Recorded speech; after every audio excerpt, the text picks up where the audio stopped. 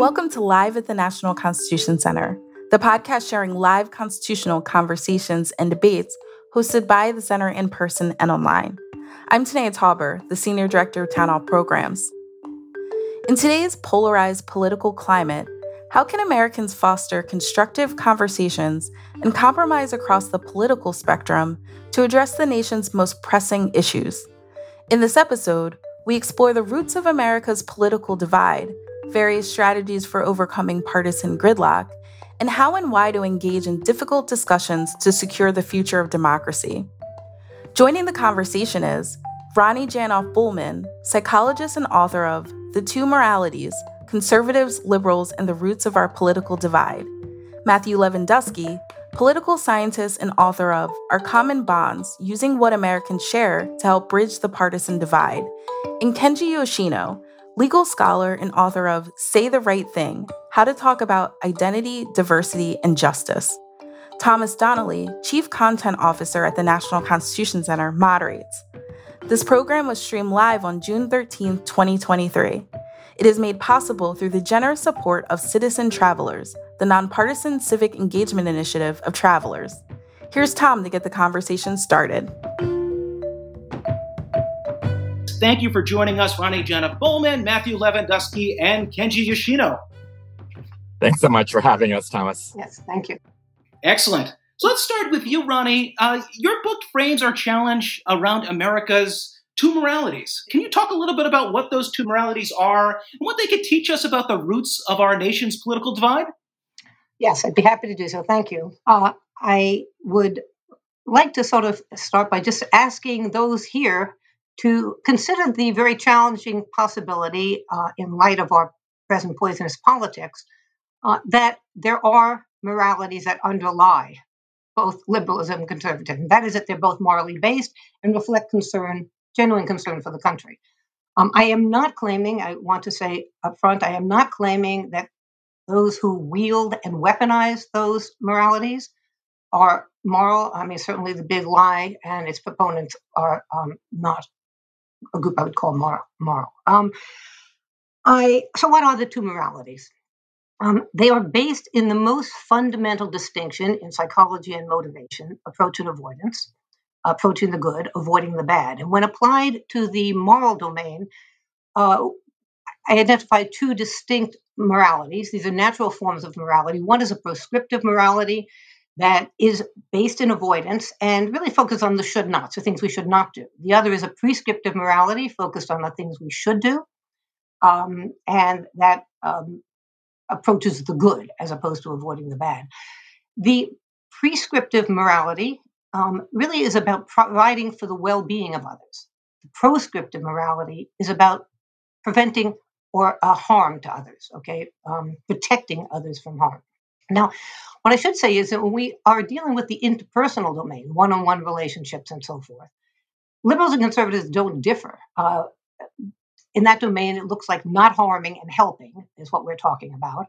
And liberals and conservatives both believe in not harming and helping. And in fact, these are highly correlated in the interpersonal domain.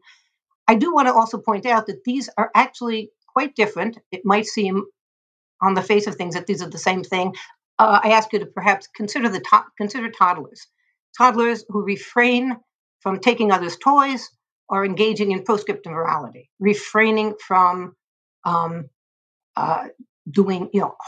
others. It is not the same as, we should not believe it's the same as sharing your toys with others. Toddlers who share toys with others are engaging in prescriptive morality. These are not the same thing. And just as an aside, I should mention that developmental psychology has shown it's much harder for children to learn to share than it is to refrain from taking others' toys. But in that domain, the interpersonal domain, liberals and conservatives are both would applaud both kinds of behaviors, both moralities. When we get to the collective domain, that's the domain of politics, where we're talking about group-based moralities, we start seeing that proscriptive and prescriptive morality diverge. One is favored by liberals, one is favored by conservatives. Now, most generally, liberalism is rooted in a prescriptive morality, social justice, that is focused on providing for the well-being of the nation's constituents. conservatism is rooted in a proscriptive morality, which is really intended to protect the nation from harm, from internal, external threats. More generally, maintaining stability is part of this proscriptive morality. Proscriptive morality is very restrictive. Prescriptive morality is very enabling. If you take these two forms of morality, you can start seeing mapping differences, for example, in the psychological attributes of liberals and conservatives in the laboratory, where liberals are very high on openness, psychological openness, comfort with novelty, and conservatives are very high on threat sensitivity. Okay, look at political messaging. They also break down along these two dimensions where fear sells very well on the right, hope and optimism sell very well on the left. And finally, the last thing I just want to say is that the policies that are promoted or favored on each side follow directly from these two moralities, I think.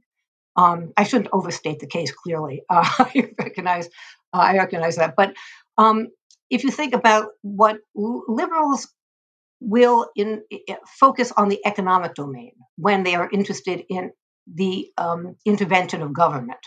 That is, spending on safety nets, entitlements, expenditures for health, education, welfare. These are all about providing for the public good. The economic domain is a domain where we're talking about distribution of resources. And no surprise, that's where liberals focus their hopes for government intervention and regulation. Now, the right, in looking at those expenditures, really cries out for limited government, not very happy about those expenditures, typically.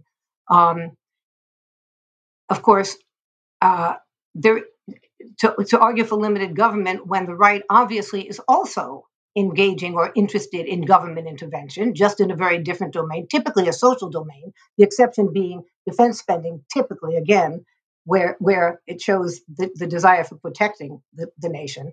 But conservatives focus on the social domain where they believe that traditional family roles, socially defined roles, strict norm adherence are essential bulwarks, I suppose I should say, against the personal gratification that they believe will engender the instability of the nation.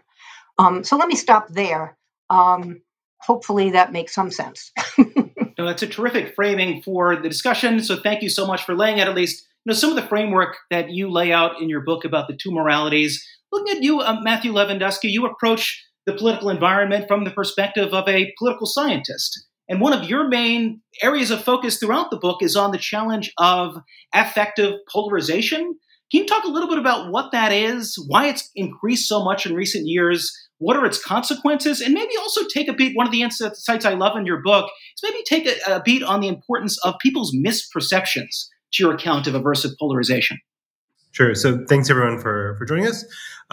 So affective polarization is this idea that even if people agree on the issues, they might still disagree with one another, right? So if you look at a lot of work that people have done in surveys, people certainly have moved apart on the issues, right? But ordinary voters haven't diverged as much as elite politicians have. But what makes ordinary voters quite remarkable is the sense in which ordinary Democrats and Republicans now report, as opposed to even 15 or 20 years ago, that they increasingly really dislike people from the other side. They don't want to talk with them even about apolitical topics like sports or pop culture, right? They don't want to be their roommates. They don't want to work with them, right? So there's the affective polarization is sort of this term that political scientists use for sort of partisan animosity between Democrats and Republicans, right? And so this has a lot of consequences for that kind of political sphere, right? So in terms of not just the candidates people support, but their support for lots of things about norms and support for compromise, but also then in the social sphere, right? So the kind of relations we have with one another. Right, so that's partly why political scientists have been very, concerned about it, because it affects lots of different parts of our lives. Right, and so the work that I feature in my most recent book, Our Common Bonds, is about trying to reduce that animosity. So I always like to begin by saying it is not possible to eliminate that animosity, right? And there's no quick kind of fix for this. There's no like one weird trick that gets rid of this, right? This is about taking small steps that are going to change things maybe a little bit on the margin. But one of the themes I press in the book is that people actually pretty dramatically misperceive the other those from the other party, right, on a lot of different dimensions, right? So their demographic attributes, how much they support compromise, right? Their aversion to political violence, right? So Democrats and Republicans tend to think that they take the most kind of, if you ask them, they tend to take the kind of stereotypical view of the other party, when in reality, right, that's based on a very extreme and unrepresentative person, right? Just to use a very kind of simple example, right? The kinds of people we see ranting about politics all the time from the left and the right on Facebook or Twitter, right, aren't very representative of what most other ordinary people are like. But when you ask people to bring to mind, what do you think about when you think about a Democrat or Republican, they tend to bring up that sort of very dramatic, very extreme sort of exemplar, because it's very vivid and easy for them to think about. So part of what I try to do in the book is to use some strategies to get people to think about people who are more kind of ordinary or more representative parts of the party, to give them a more representative sample of what the other party is actually like. Thank you so much for that, Matthew, giving it the perspective of the political science, this challenge of aversive polarization. And turning to you now, Kenji Yoshino, you're a law professor, legal scholar. You've written a new book with David Glasgow called Say the Right Thing. It really addresses the challenge of engaging in civil discussions around issues of identity. Maybe say a word a little bit, if you can, about where you see those issues connecting with some of these broader themes that we're seeing in Ronnie and Matthew's work. And also your book is, I think refreshingly practical rather than theoretical. So maybe also place on the table, some of the principles that you talk about on how to engage practically in conversations about identity, especially with people with whom we disagree. Yeah, wonderful. So it's such a pleasure to be with my colleagues here. And I am a little bit abashed because my book is, as you say, not meant to be a high concept book, but rather as like a screwdriver or a toolkit that we hope that people will put into use immediately after reading it. But the really background of this is, I think I should set the table by noting that I don't really come to you today as a law professor, that I really come to you as a diversity and inclusion specialist. I always thought of the law as setting the floor for kind of civil norms and civil society. And I got into diversity and inclusion work because I thought that really was the work of culture that needed to be built above the floor, because laws and meat acts and can only do so much for us. A lot of these conversations or interactions across race or gender or sexual orientation or disability are so kind of fine-grained and nuanced that we think that conversations are a much better way of approaching it than the law. Now, I should also note that, I wistfully long for the days when I thought of law as a floor above which diversity and inclusion was built, because increasingly we're seeing that law is now the ceiling that's being dropped down on the enterprise of diversity and inclusion, whether that's Supreme Court cases on affirmative action that we're all waiting for, or the Don't Say Gay bills, or the anti-critical race theory bills that are popping up around the country. So this may actually return to a legal conversation either, in this session or later on in my career. But this particular enterprise is really an attempt to think about this as an intervention on diversity and inclusion ground. So it came actually from a place of great hope. One of the things that we have seen change dramatically in the way that we talk across our differences in this country is the rise of allyship. So the political writer Matt Iglesias, who I don't think styles himself as being particularly interested in diversity and inclusion, wrote a really insightful piece looking at the polity as a whole, saying that what he sees as different in this particular moment is what he calls the great awakening. And I use the word woke as he does there in the original positive sense rather than in the more distorted contemporary pejorative sense. And what he meant by that is that the Great Awakening is a movement in which people are stepping in to be allies. So what's different about this particular moment is that non-Black people are going in numbers to Black Lives Matter rallies. Men are going to the Women's March on Washington, and again, in significant numbers. Straight and cisgender individuals are sticking up for the LGBTQ plus community. Able-bodied individuals are stepping up for people who have disabilities. And so across a number of domains, we actually see an uptick in the rise of allyship. And the puzzle that David, my wonderful executive director and my center and co-author on this book, we're puzzling over is why, if there's so much good intent out there, do people find trouble sort of closing on having good conversations? Why don't we see more effective allyship out there if the will, right, for to be an ally is so significant, as Iglesias and others have documented? And when we actually talked to people about this, we heard one refrain over and over, and we saw it in the literature too, which is, I'm actually terrified, right, of saying the wrong thing, hence the title of our book. But the notion was, I'm going to hurt somebody that I really care about, or in a more self-interested way, I'm terrified that I'm going to get canceled because the culture has become so punitive that, I'm going to, step out of these conversations altogether, even though I would love to be in there, right? In terms of the book, and I'm happy to unpack any of these principles, we really just try to provide 7 principles that we think will be good guidelines for people in order to surmount that fear and to step into the conversation. So the 7 principles really quickly are avoiding the 4 conversational traps, the 4 unproductive behaviors that we see people engage in over and over again. The second and third chapters are about building resilience and cultivating curiosity, resilience and curiosity being the cardinal virtues of what we call identity conversations about and across our identities. The 4th and 5th chapters are about how to disagree respectfully and how to apologize authentically. So these are the 2 challenging landing pads for a conversation. If you and I agree, Thomas, then no further action is required. But sometimes I'm going to mess up and I need to apologize. At other times, in the name of my authenticity and integrity, even if I'm here to be your ally, I'm going to need to express my disagreement with the position that you've just taken. So we're trying to get people to think about how to do that with minimal damage to the relationship. And the 6th and 7th principles are about how to address the affected person in these ally relationships. And then finally, how to address the source of non-inclusive behavior, the person who's done the harm.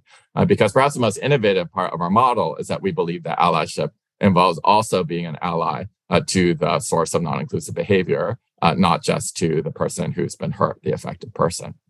And then finally, I get to go last, so I get to tie in these concepts to my eminent predecessors in this conversation. So when I think about how this might tie in with Ronnie's work, which I find incredibly illuminating, I wonder, and this might actually be a question for you, Ronnie, if part of the reason why we see the kind of outcry against cancel culture on the right is not just about sort of substantive priors about, I think, diversity and inclusion is kind of an overreach, right, on the part of, minorities and the part of women and the part of the civil rights movement, what have you. So there might be that substantive concern. I think that's often the way we think of the left-right divide and diversity and inclusion. But it might be sort of refracting it now through the 2 moralities lens, something that speaks to a proscriptive or as opposed to a prescriptive, a kind of prohibitory notion of like, I really resent the fact that, I have to be so afraid in these conversations as somebody who's coming into it from the right. And so it might not just be that I have substantive priors against the conversation, but actually something that we hear over and over again from opponents of diversity and inclusion, which is, this is a thought police. I'm being told what to say and what to think, and I really resent that. So it may be a kind of methodological objection as well as a substantive one. And then with regard to Matthew's, wonderful work on the common bond and sort of trying to advert to a higher level of generality and sort of affirm our kind of common humanity, right?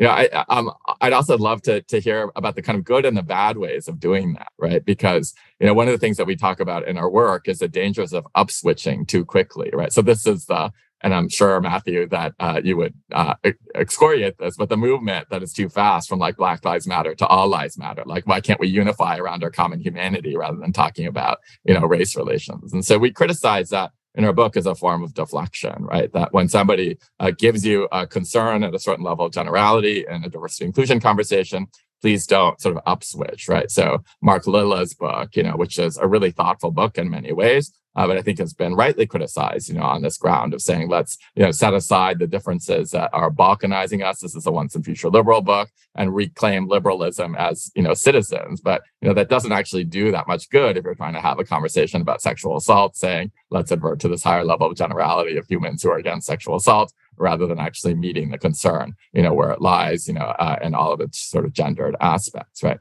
But in another sense, my book is actually deeply in love with this notion of trying to find this universal register, because we really do think of allyship as something that is way, way, way beyond the zero-sum game. Allyship is something that we all think that we as human beings can give and receive, because as human beings, we all have some cluster of advantages and some cluster of disadvantages. It's wrong to think that some of us are kind of categorically disadvantaged and others of us are categorically advantaged or privileged. We're all going to have some mixture. But that to me is like a feature rather than a bug of this analysis, because it suggests that if all allyship means is leveraging your own advantages in support of others who don't have those same advantages in a particular context, that means that we can all give allyship where we happen to have those advantages, and we can receive allyship where we lack them. Excellent. Thanks so much, Kenji. You make my job easier, too, by placing additional questions on the table for Ronnie and Matthew. Maybe we'll return to you, Ronnie. And one, I'll give you the opportunity to, if you'd like to respond to Kenji's query along the lines of cancel culture. But we also have, I think, a really interesting question in the chat from a member of our audience. It says, Dr. Jana Folman, I understand your model and find it fascinating. When it comes to group behavior, how does one's preference for prescriptive or proscriptive moralities develop in a person? So sort of the origins. Gee, so this is a large question in psychology, actually political science too. Where do we get our political ideologies from? As many of you may know, there's a branch of psychologists now who believe that these ideologies or political orientations are inherited, they're biological. I'm not one of those people, but I do think things start perhaps quite young. There are interesting papers, actually research by Block and Block, for example, where they explored children's behaviors and orientations towards others when children were very, very, very young, toddlers, preschoolers, and looked at the political outcomes 20 and 30 years later. And you find some interesting connections and threads there, where children who are more anxious and less open, these map onto the same political psychological attributes in adulthood, do become more proscriptive or prescriptive. Parental behaviors are quite important. Parents who actually say, don't do that, don't do that, don't do that, and focus on traditional parenting like obedience and so forth. Proper behavior, put strict boundaries around children, are more likely to have children that are proscriptively oriented than parents who tend to be what are called egalitarian parents in the psychological literature.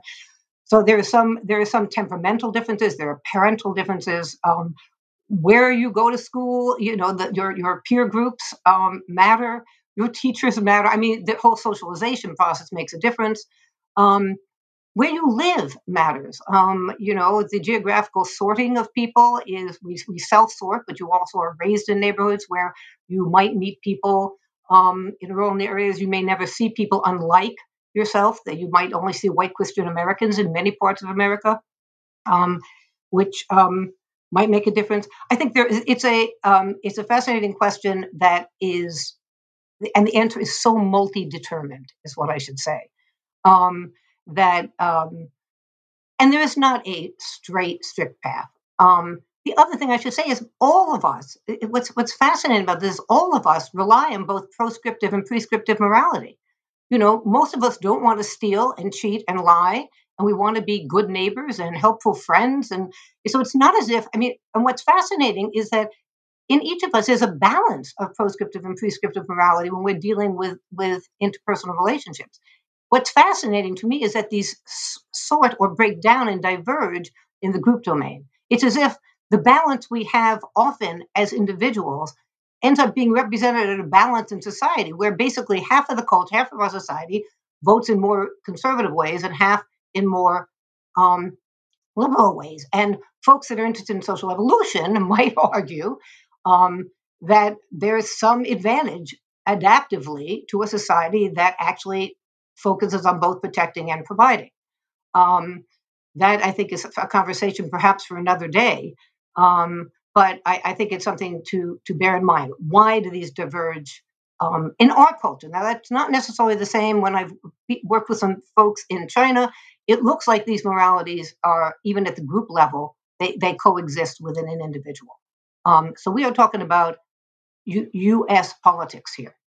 I do want to back up, and I found Kenji's comment so interesting.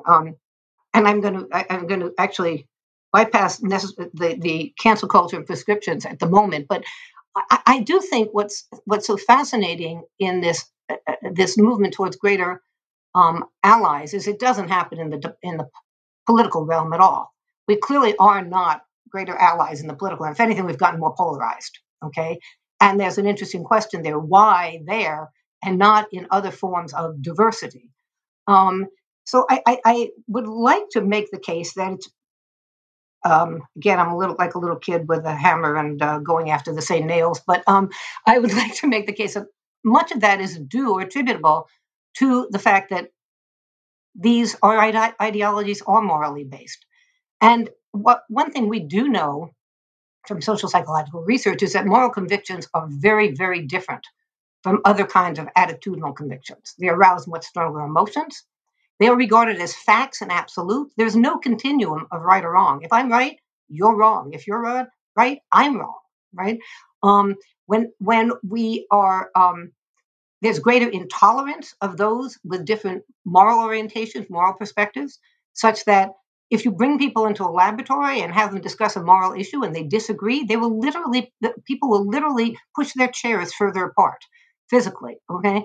And when it comes to groups that differ on either, and politics or a moral issue, um, what you find is that identity is based not solely on in-group love, which is what most social identities are based on, but it is equally determined by out-group hate. And that is a very distinctive feature of morality. And so we have these moral convictions. And of course, historically, if we think about this, when I was young, many years ago, we had Jacob Javits, Nelson Rockefeller. These were Republicans. These were moderate liberal Republicans. We had Strom Thurmond and Lester Maddox as Democrats. This 1964-65 Civil Rights Act and Voting Rights Act started shifting the realignment of the parties and conservatism and liberalism, such that over decades, and actually Matthew would know much more about this than I do as a political scientist, but over decades, we now have a situation where morality, moral orientation, and party are absolutely aligned. Liberal Republicans, conservative Democrats, those are extinct species. They don't exist in our political world, or we don't see it very often. And so you have these moral convictions, which are different from other kinds of convictions. And you have parties that are totally aligned with these distinct moral convictions, which gets us polarized and leads us to not want to be allies. I mean, it's not that people are terrified, as in other domains, about not having a dialogue. It's that people don't want to. They're not motivated to talk to others different from them, typically. I mean, obviously, there are exceptions. And I should apologize up front that as a social psychologist, I'm painting with very broad brushstrokes, okay, and not lots of detail. So Ronnie's placing on the table, some of our divergence by morality, by parties. And obviously, Matthew Lewandowski, with your new book, Our Common Bonds, you argue that even in our hyperpolarized and partisan age, Americans do share certain common bonds that can bring down partisan animosity. I think not surprisingly, some members of our audience might be a bit skeptical of that argument, given the nature of our political environment. You yourself take this on head on in the first chapter of your book, which you title Is Overcoming Division a Fantasy? Can you please just introduce our audience to some of the common bonds that you have found in your research? And then also from them, what are some of the strategies that we can use to decrease partisan animosity? As you said up front, you're not calling for saying that there's a silver bullet, that we're going to get rid of partisan animosity or anything like that. But what are some of the things that we can do to lessen partisan animosity? Sure. So the types of the things that we talk about, we can think about kind of three different buckets of things. So one is a set of kind of common identities that people share, right? And so one of the things I always like to remind people when we think about this, that politics in some ways is a very weird domain, right? So when you're in the political world, you're thinking as like a Democrat or Republican. But for most people, if you just ask, like, not political scientists, right? But if it's just like ordinary people, how important are different identities to you? And you can pick from like a long list, right? Very consistently, the same sorts of things come up at the top. And so, like, to people, what are your most important identities? It's their identity as a spouse, as a parent, as a partner, right? These sorts of core things that form the formation of our life, right? The next set tends to be things like for people who are members of a religion, right? Or different kinds of identity groups at that point that many people, ascribe and attach a lot of value to. But one of the things that tends to be very low on the list is, my identity as a Democrat, as a Republican, as an independent, right? It's a very small number of people who put those high, and to be honest, the people who do that are very weird on like a lot of dimensions, right? Because politics actually isn't all that important for most people. And so I think sometimes with the kinds of people who like to engage in these sorts of conversations, it's important to remember that we're not normal, right? And that's not a normative judgment one way or the other, but just a reminder that for most people, right, political identities are not kind of at the center of their lives. And actually, that's probably a good thing, right? Because people have a lot of other important things to be doing with their lives. One of the other kind of really interesting things in the experiment that COVID killed is about sports fandom. So it turns out that because sports fandom is very rooted in geography, there are a lot of people for every single team who are both across all sports leagues who are both Democrats and Republicans.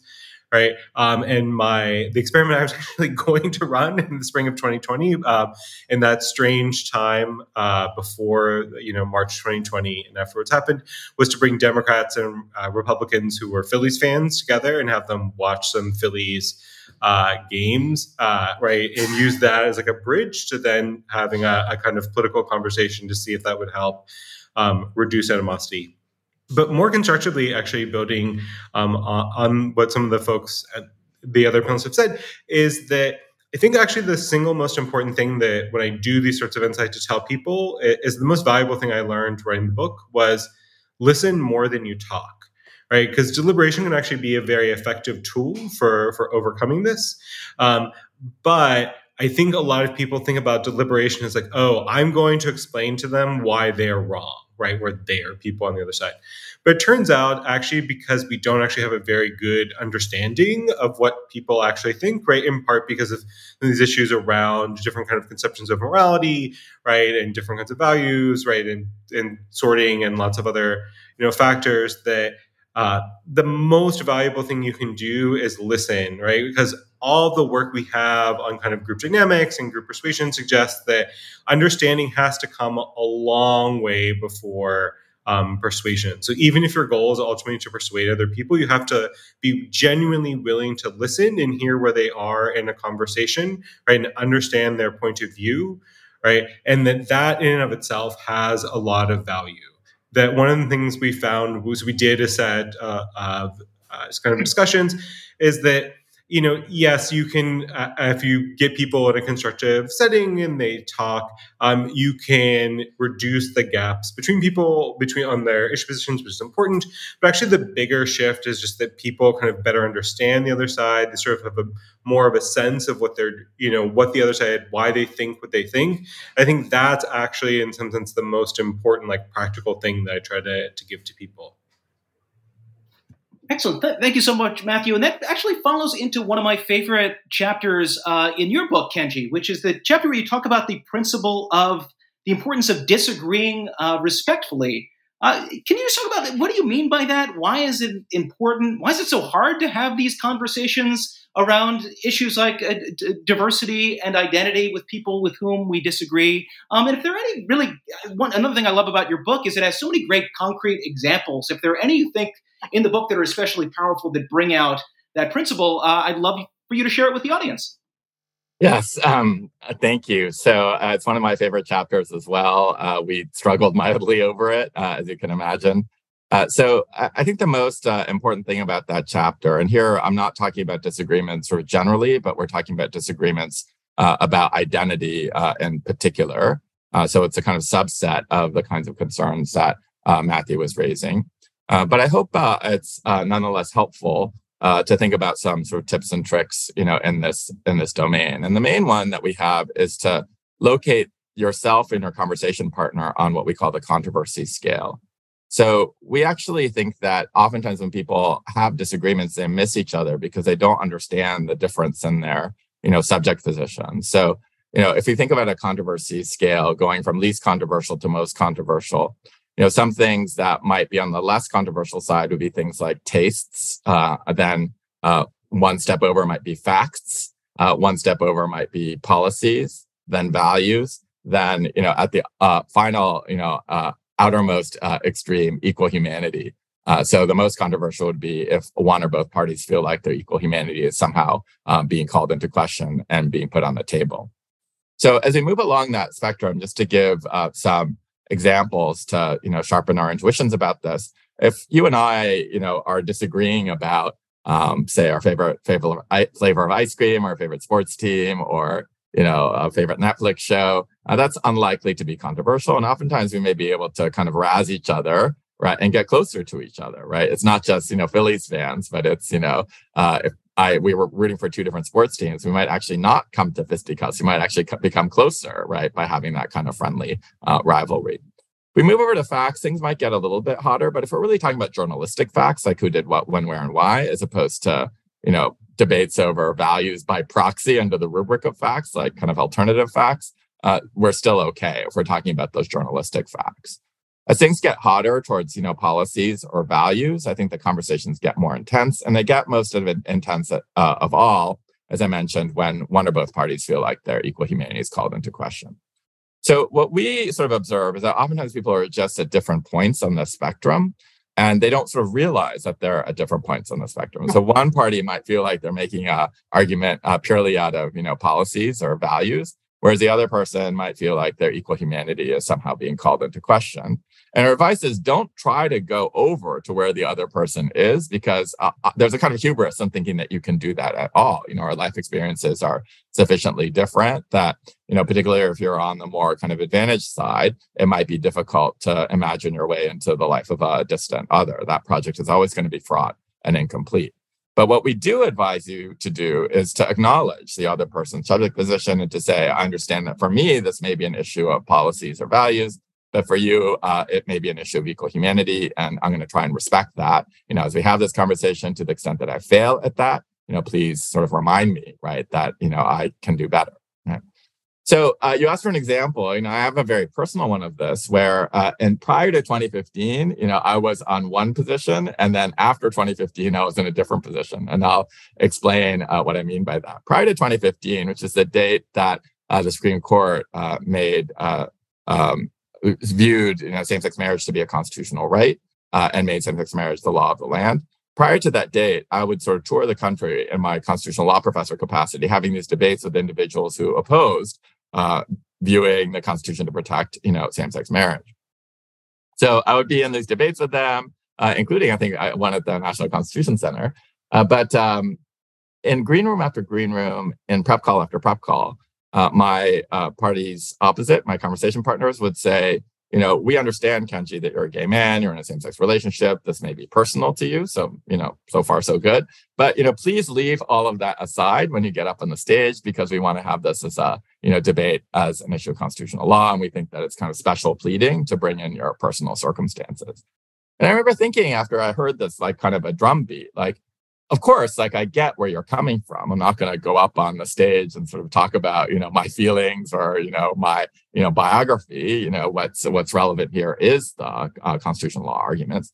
But I just thought if you had just sort of done a kind of 5-degree tweak, right, in the way that you approach this conversation, it would have done yourself so much good and our relationship so much good. And I don't think it would have deprived you of any substantive argument. So if you had been able to come into that sort of green room and say, Kenji, I understand that you have a personal stake in this. And then along the lines of what I was saying before, we view this as an issue of policy, but this may land on you as, a very personal issue. We're going to try to be respectful of that. And we just want to acknowledge that we may be in different places, with regard to this. That would have made all the difference in the world.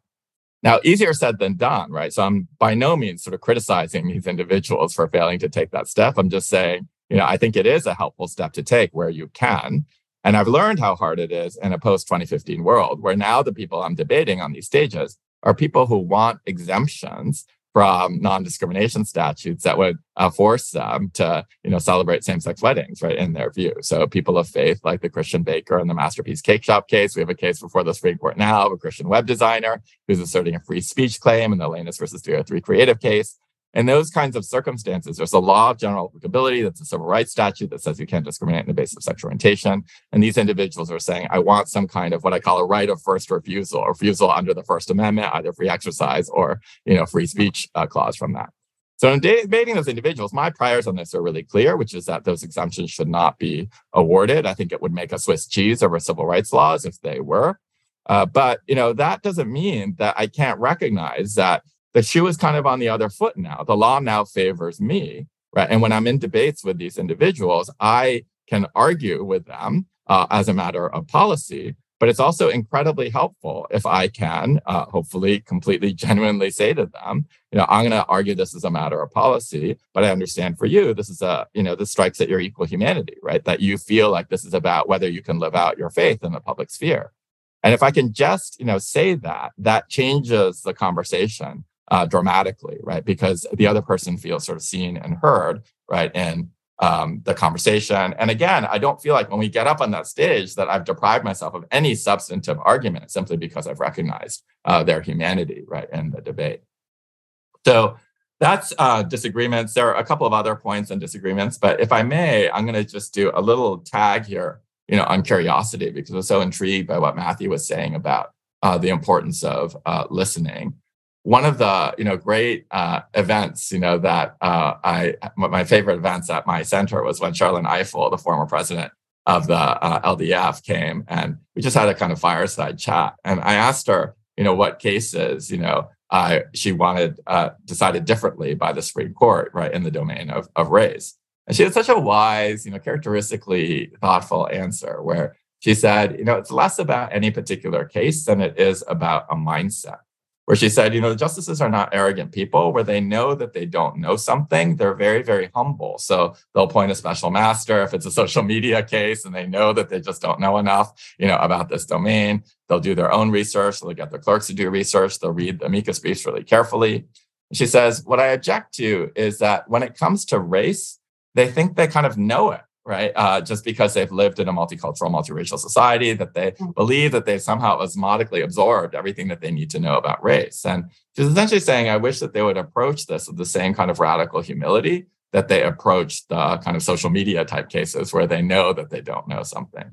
And in our book, chapter on curiosity, we say that the most helpful kind of hack that we can think of comes not from the social sciences where we, kind of as amateurs, right? So I say this very kind of carefully with Ronnie in the room. We look at a lot of social science in this domain as kind of amateur, sort of armchair, social scientists. But the people that we found most helpful in the curiosity chapter were actually the philosophers, right? There's a epistemologist in particular named Christy Dotson, who says that whenever you are in an identity conversation, put yourself in a nuclear physics seminar. And what she means by that is, I think of myself as a decently smart person, but, I know that if I were in a nuclear physics seminar, I would listen totally differently to Matthew's point of like, even if I'd done all the reading, even if I, was listening really carefully, I would kick the tires and everything that I thought I understood. I'd take really good care to listen very attentively and share very tentatively, right? And, I think that posture of radical humility is worth its weight in gold.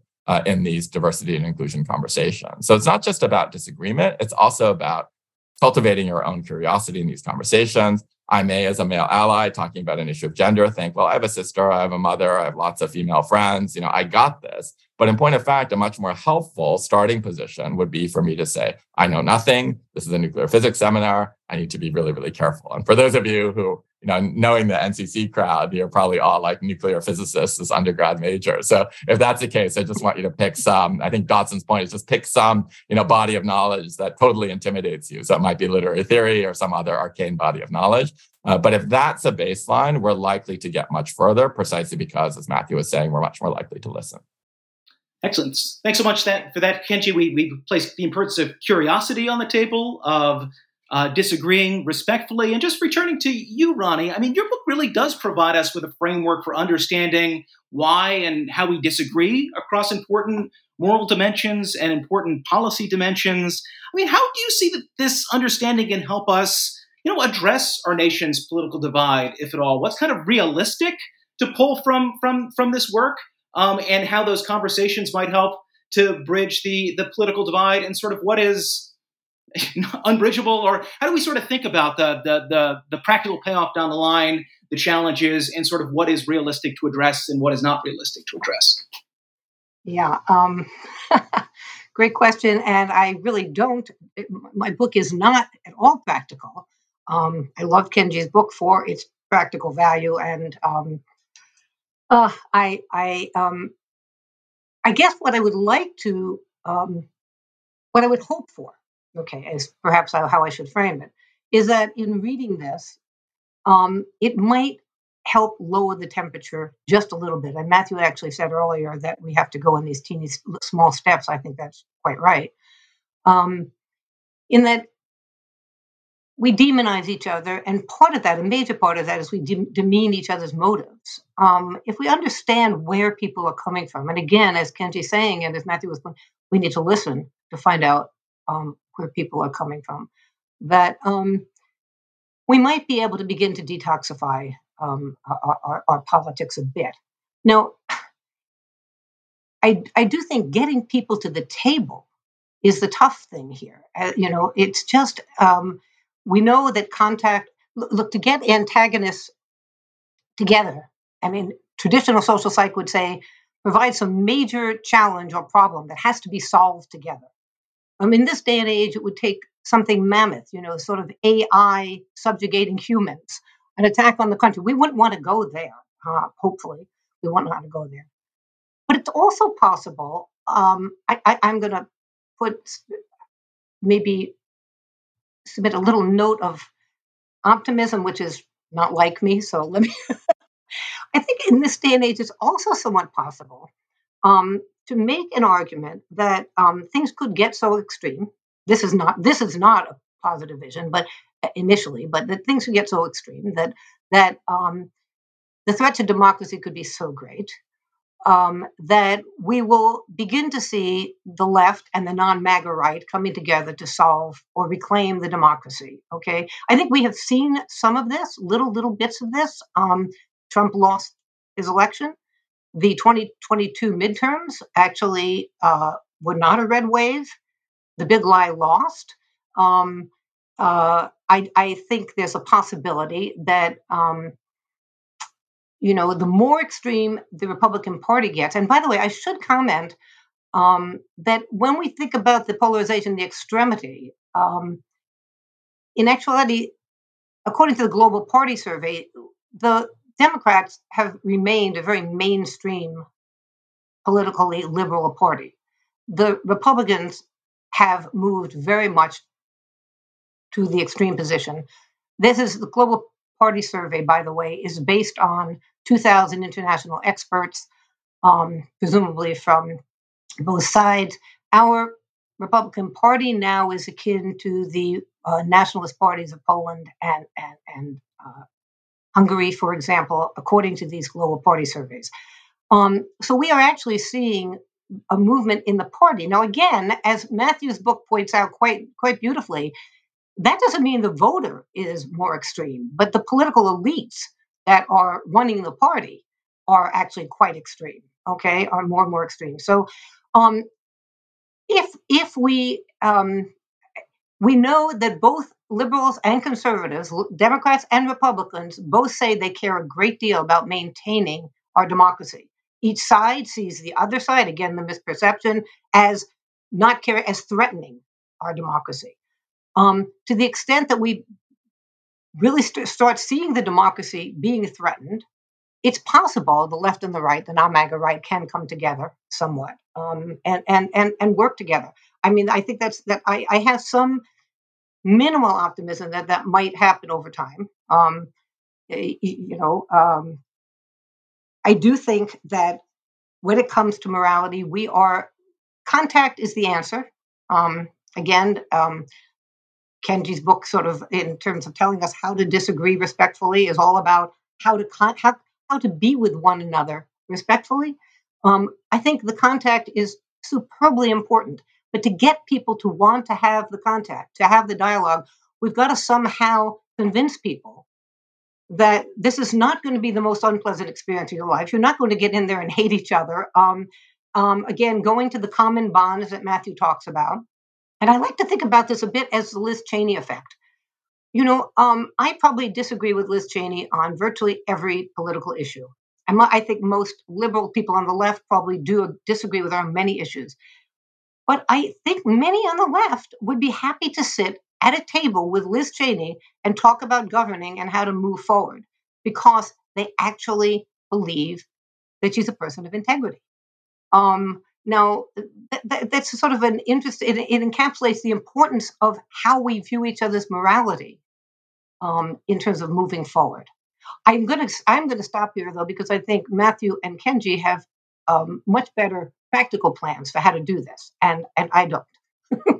Excellent. Well, thank you, Ronnie. And yeah, let's move over to Matthew. And I mean, we've heard a few different times in this discussion about a general sense that people don't love having political discussions with people they disagree with. They try to steer clear of them. But I mean, one of the most powerful findings in your book is the overall importance of cross-party dialogue.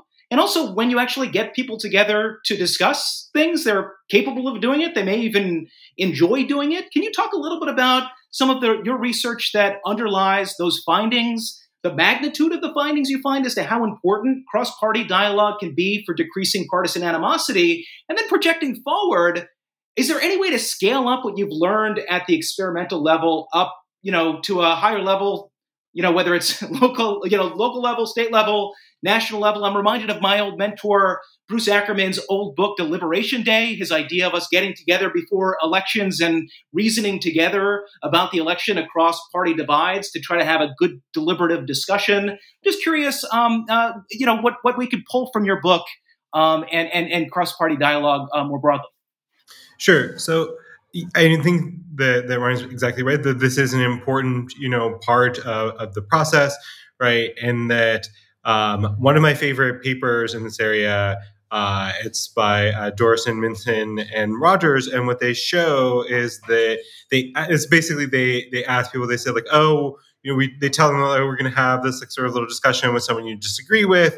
And they say, oh my God, this is going to be terrible. I'm going to hate this. It's going to be like the worst thing ever. And then they go and do it, and they're actually like, oh, that actually was fine. It was, okay, maybe it wasn't my favorite thing ever, but it actually was way less bad than I thought it was, right? And I think that gets back to the fact that people tend to think about, so if I'm on the left, I tend to think like, oh, I'm going to be debating with someone who's like dyed in the wool, kind of, MAGA, Trump on 2020 sort of person. If I'm on the right, I'm going to be doing with someone who's, very concerned with all these sort of, issues around, social justice, right?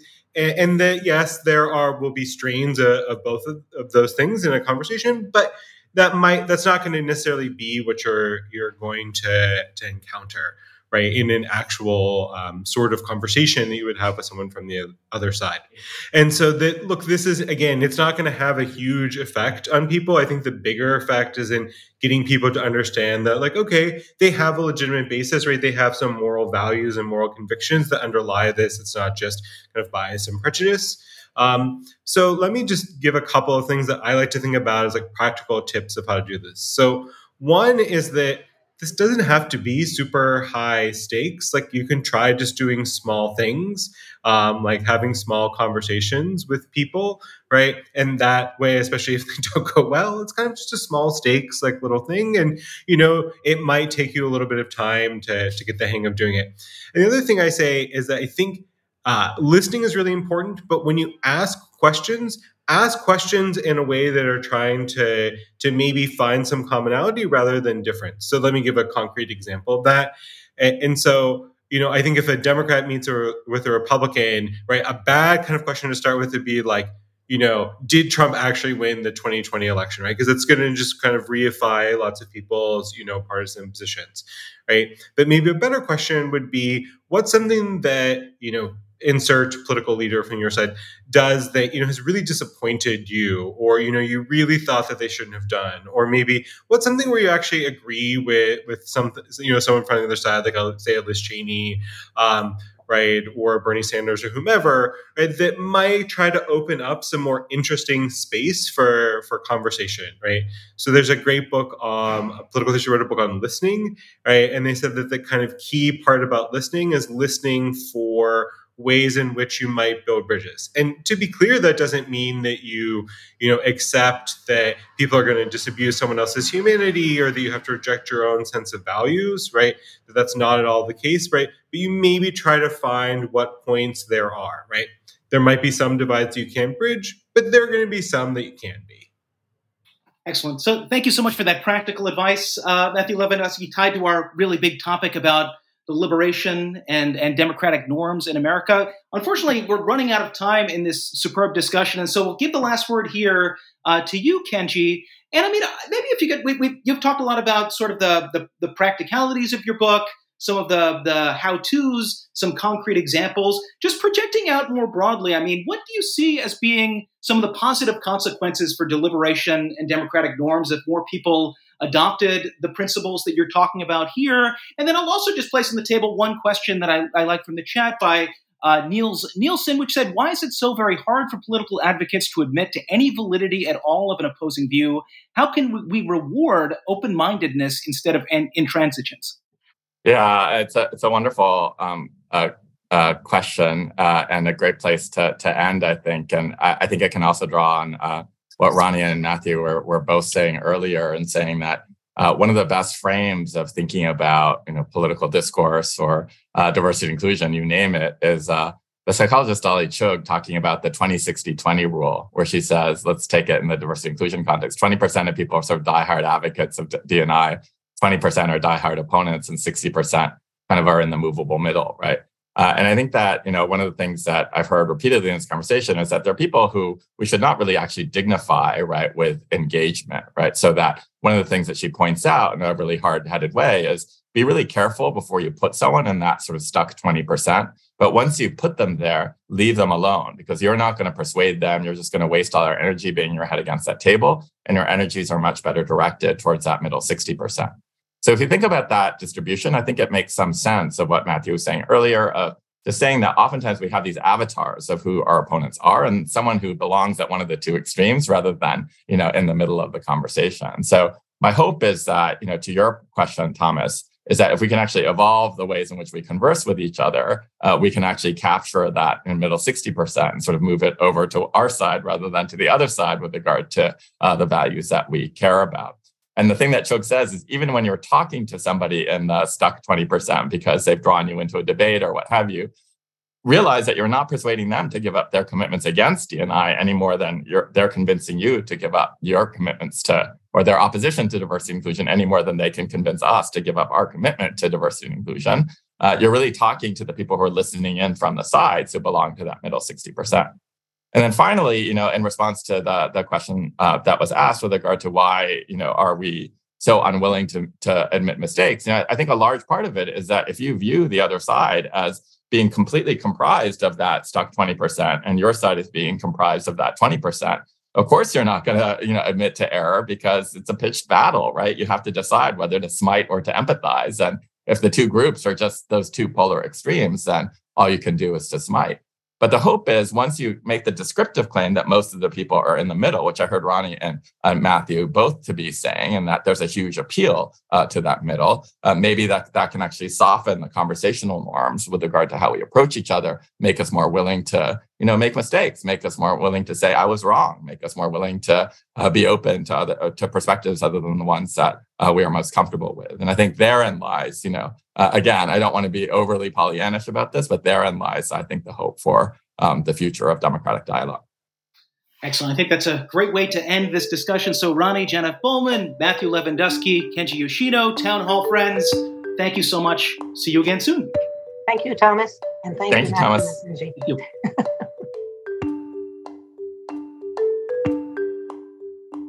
This episode was produced by John Guerra, Lana Ulrich, Bill Pollack, and me, Tanea Tauber.